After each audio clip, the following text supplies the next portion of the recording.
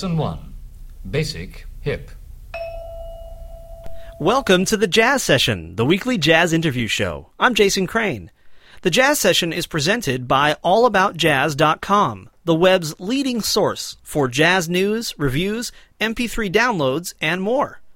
The Jazz Session is also available for free at thejazzsession.com and in iTunes. This week's guests are three-fourths of the quartet Rudder. Their new album is called Matorning, and from it, this is One Note Mosh.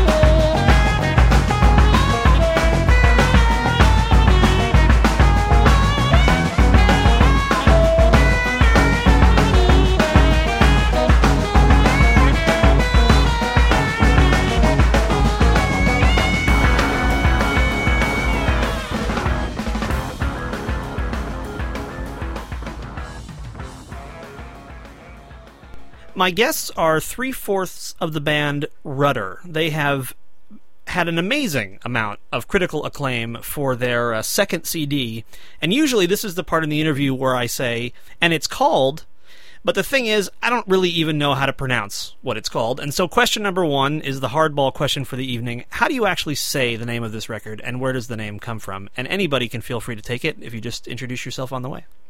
This is Chris, and it's called Matorning. And the word is a made-up word that we made up. It's a combination of tomorrow and morning. It's tomorrow morning. I would never have arrived at that on my own. This is what happened. This is Henry.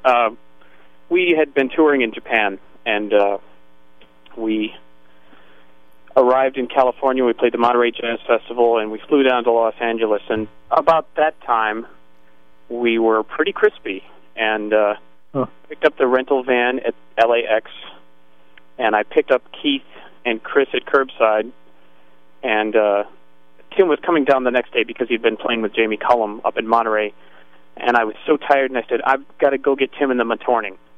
And Chris thought it was so funny, and Keith thought it was funny, and that kind of stuff sticks with us for months, sometimes years. So.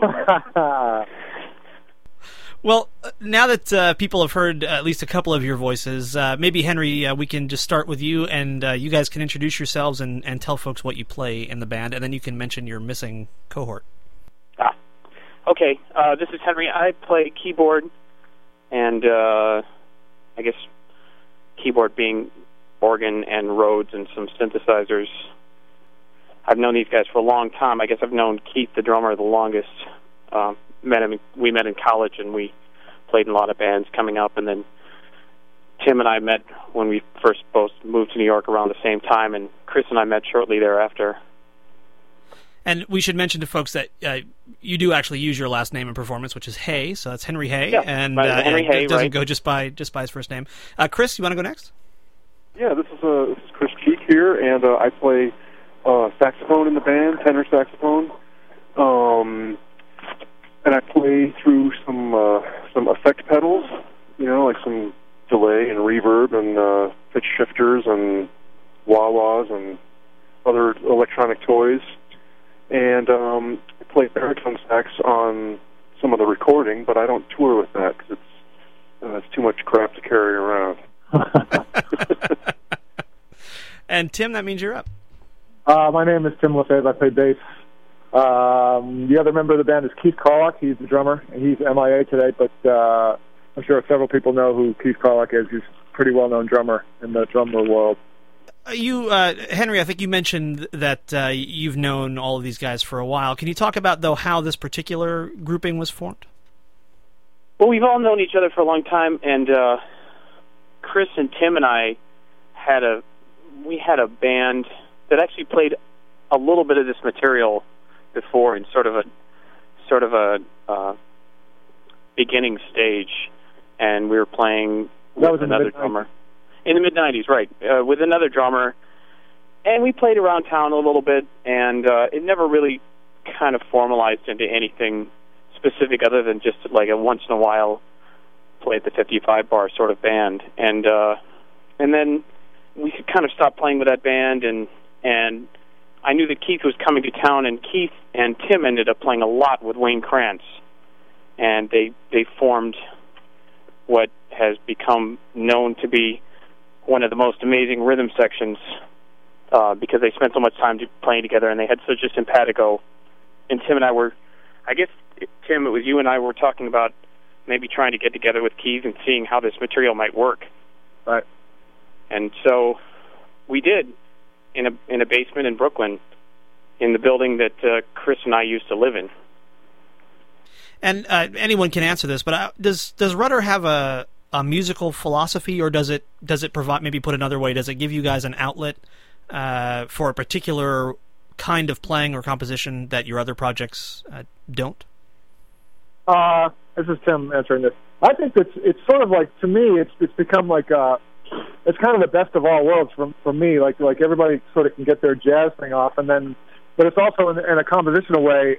The compositions are pretty complicated in a harmonic sense, but it's also very rock and roll at the same time. And then that having been said, also it's also very improvisatory.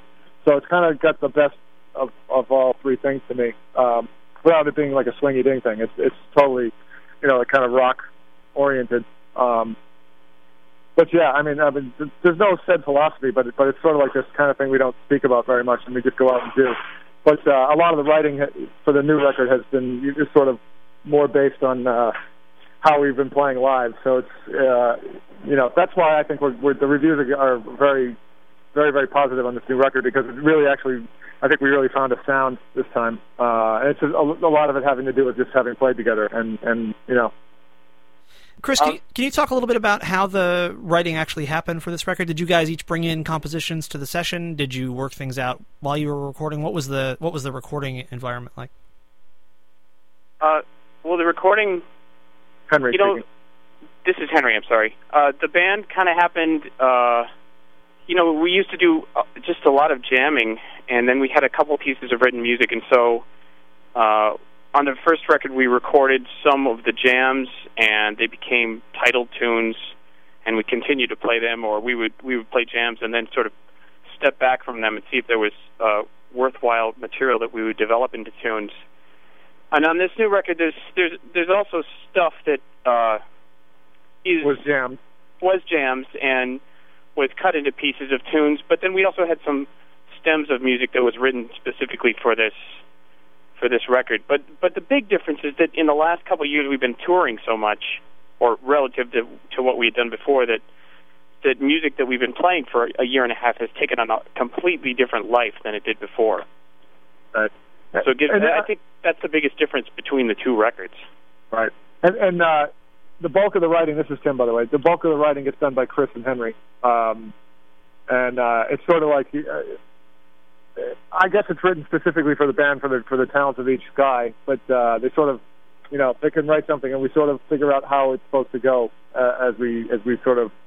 The advantage of this record also is like some of the tunes we've been playing on the road for a year already, like the One Note Mosh and the Hip Hop 3H Club have been playing for a while. So that kind of like, it was just kind of like taking a well-oiled machine and just putting mics in front of it, basically. And if I could say something, this is Chris again here. A couple of these tunes I have actually played with a different group, but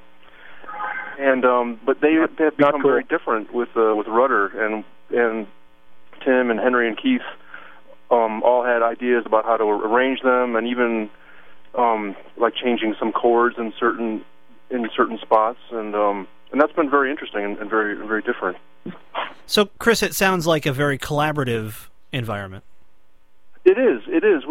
Like Tim said, we don't talk a lot about the music, outside of the music, and I think that's one of the things that's refreshing for me, and what makes it so enjoyable is that people have a way of doing things and changing things kind of spontaneously, and it's really like a lot of fun for all of us too, Yeah. So that things can go in very different directions, and we don't necessarily have to worry about it being this or that or whatever. It just kind of becomes what it is, and it always feels kind of new and fresh, and from night to night the tunes can take on very different shapes and go very different places.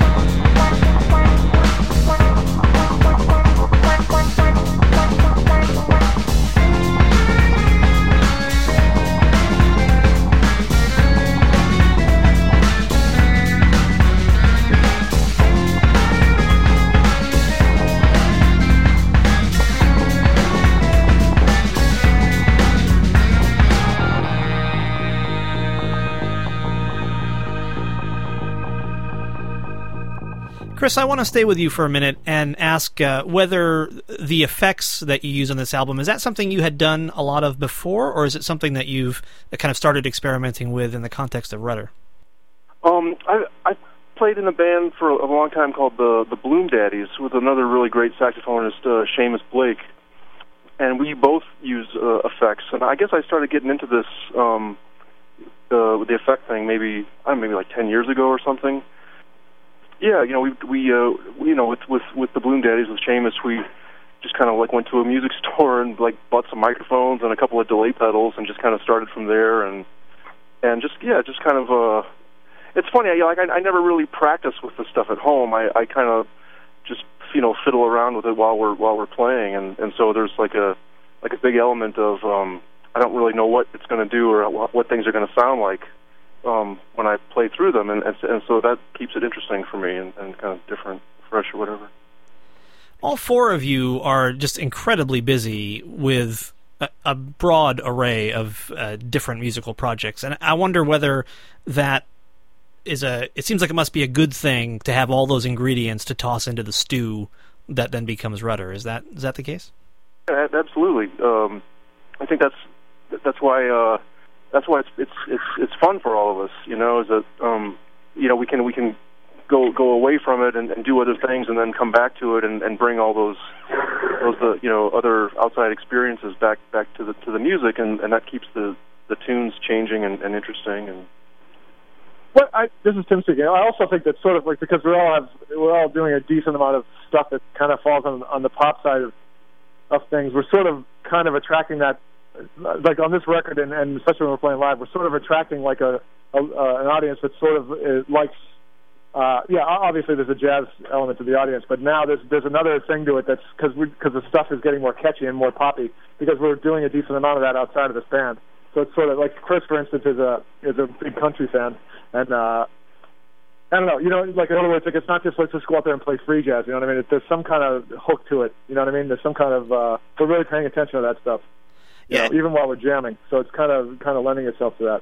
And in fact, that you've anticipated, Tim, the next question I was going to ask you, which now I'll just say, it sounds like you guys are really straddling both the kind of, jam band, for lack of a better word, the jam band scene and the jazz scene. I get your audiences must be pretty interesting, I imagine. Yeah, they're getting there for sure. Yeah, that does. It's kind of interesting because actually I'm sorry, this is Henry, by the way. Between pure jazz and pure jam band scene, there's almost zero crossover. So we actually have seen fans that have come out to our shows in places where the jam band scene is quite strong, like around Chicago and Milwaukee, and folks that are not familiar with jazz at all and may not have heard of any of us, because actually our names, with the exception of Keith, our names probably ring most loudly in the jazz scene because of the jazz stuff we've done. And guys who've never heard of really any of us, and they just know of us as a band. There's something very satisfying in that, because when you play instrumental jazz, the marquees are always based on names instead of the sound of a band. Right. And this is Tim, and if I could just jump in, basically, because our names are known in jazz clubs and people think we're a jazz band, we wind up playing in jazz clubs, and I think the jazz audience comes and then they sort of hear us and it's just like, oh, okay, this is totally something else. You know what I mean? And in a pleasant way. You know what I mean? So that the people who are not jazz fans also via word of mouth hear about us and they say, okay, this is it's totally on a different tip than kind of either genre. So. The guys in Boston Globe says we're kind of creating our own our own genre, which I think is pretty funny. Maybe it's true. Who knows? We're just out there doing our thing.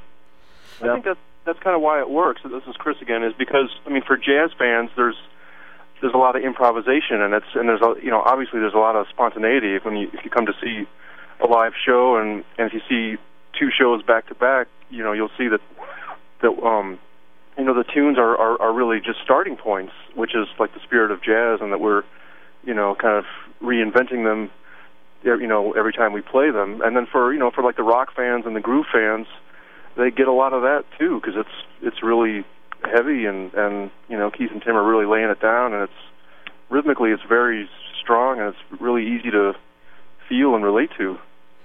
It's interesting that you say that, because I've had this record on in the house a fair amount recently in preparation for this, and just because it's a great record. And I have two little kids, and my 3-year-old son, the last time we were listening to it, was just dancing up a storm, all over the house. And then at the same time, I'm really checking out kind of what's happening, musically, at the same time as I'm dancing up a storm with him. So, there's something, your hips can be moving and your brain can be working at the same time when you're listening to this, which seems like a pretty great marriage. That's the hope. That's great. Hot with the 3-year-olds. That's right, exactly. Yeah. That's the target demo right there. It's the 3-year-old crowd. Yeah. And this is Tim, but by the way, that's not the first time I've heard that, actually. I have a bunch of friends, you give it to your musical friends, and blah, blah, blah, you just give a CD to them, and then their kids love it. It's kind of been the response. It's really funny.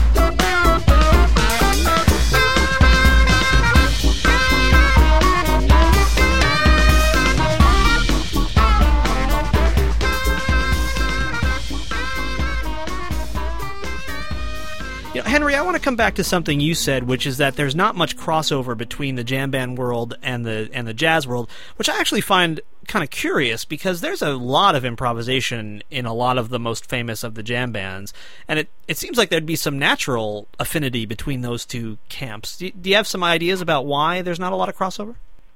It has to do with certain attitudes, and they may come more from the jazz side of the table than the jam band side of the table, where people are used to jazz being a certain way and something that they can understand, and even if it's more avant-garde, that it has a certain mannerism where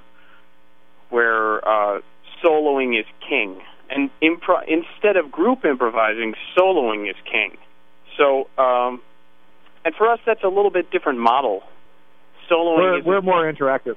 Yeah, we're actually, for us to improvise as a group is just as great as if somebody's taking a solo, or to play a groove that's not even changing that much. So, but to get back to your question, I think that it's probably more from the jazz side that people are staying away from the jam band scene, and perhaps people from the jam band scene are staying away from the jazz side because of what I believe is a percentage of disregard that some jazz musicians might even have toward their audience, where jazz musicians can have been guilty at times of being self-indulgent, and so much so that so much so that they almost don't care what the audience thinks, And I'm not talking about selling out. I'm just talking about keeping in mind that you're translating an energy that people enjoy, and that's hopefully what we can accomplish when we play. Is that the music isn't likable because it's complex or cool or fireworks, but that there's an energy that people can get with, no matter what their jazz knowledge is. Well, I'm sure we've all had this experience, but I've certainly had friends, who when I say, this particular jazz record that I dig and you should check it out, and they say, well, I don't really understand jazz, and that kind of idea, another friend of mine terms it the jazz priesthood, that idea that without being initiated into the rites, you can't possibly understand what's going on in the jazz world, and I just believe that's patently untrue, and I think bands like yours do, in addition to just being really cool and great and the music is wonderful, are probably performing a pretty valuable service in that regard, because you guys are all serious jazz players, and you're also, people can do all the things that they can do to the jam band scene while listening to your record. I mean, it seems like you guys must be breaking down some walls, I would imagine. I would hope. Well, hopefully that's the case. Yeah. I mean, we're not consciously saying, well, let's go for a jam band vibe here, or let's do a jazz thing here. We're just kind of doing our thing, you know what I mean? And hopefully, it'll all kind of come together in a nice way for the audience and us,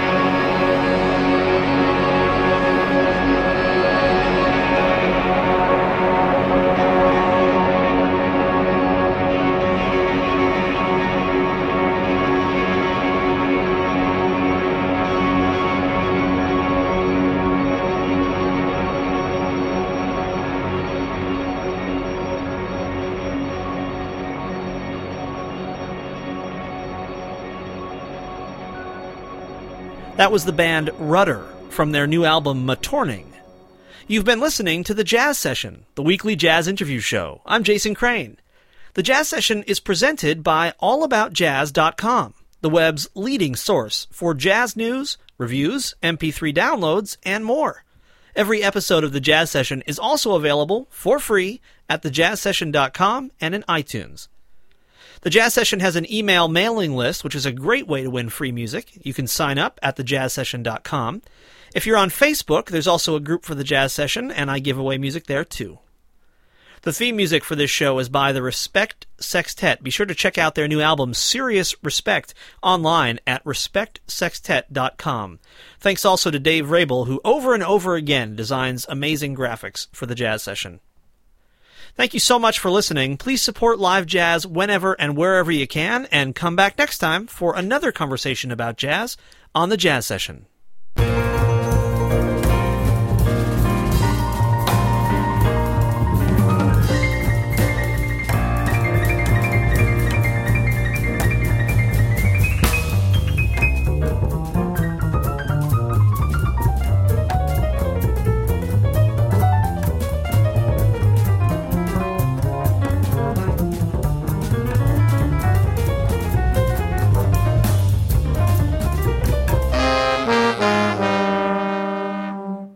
Thank you for listening. Bye.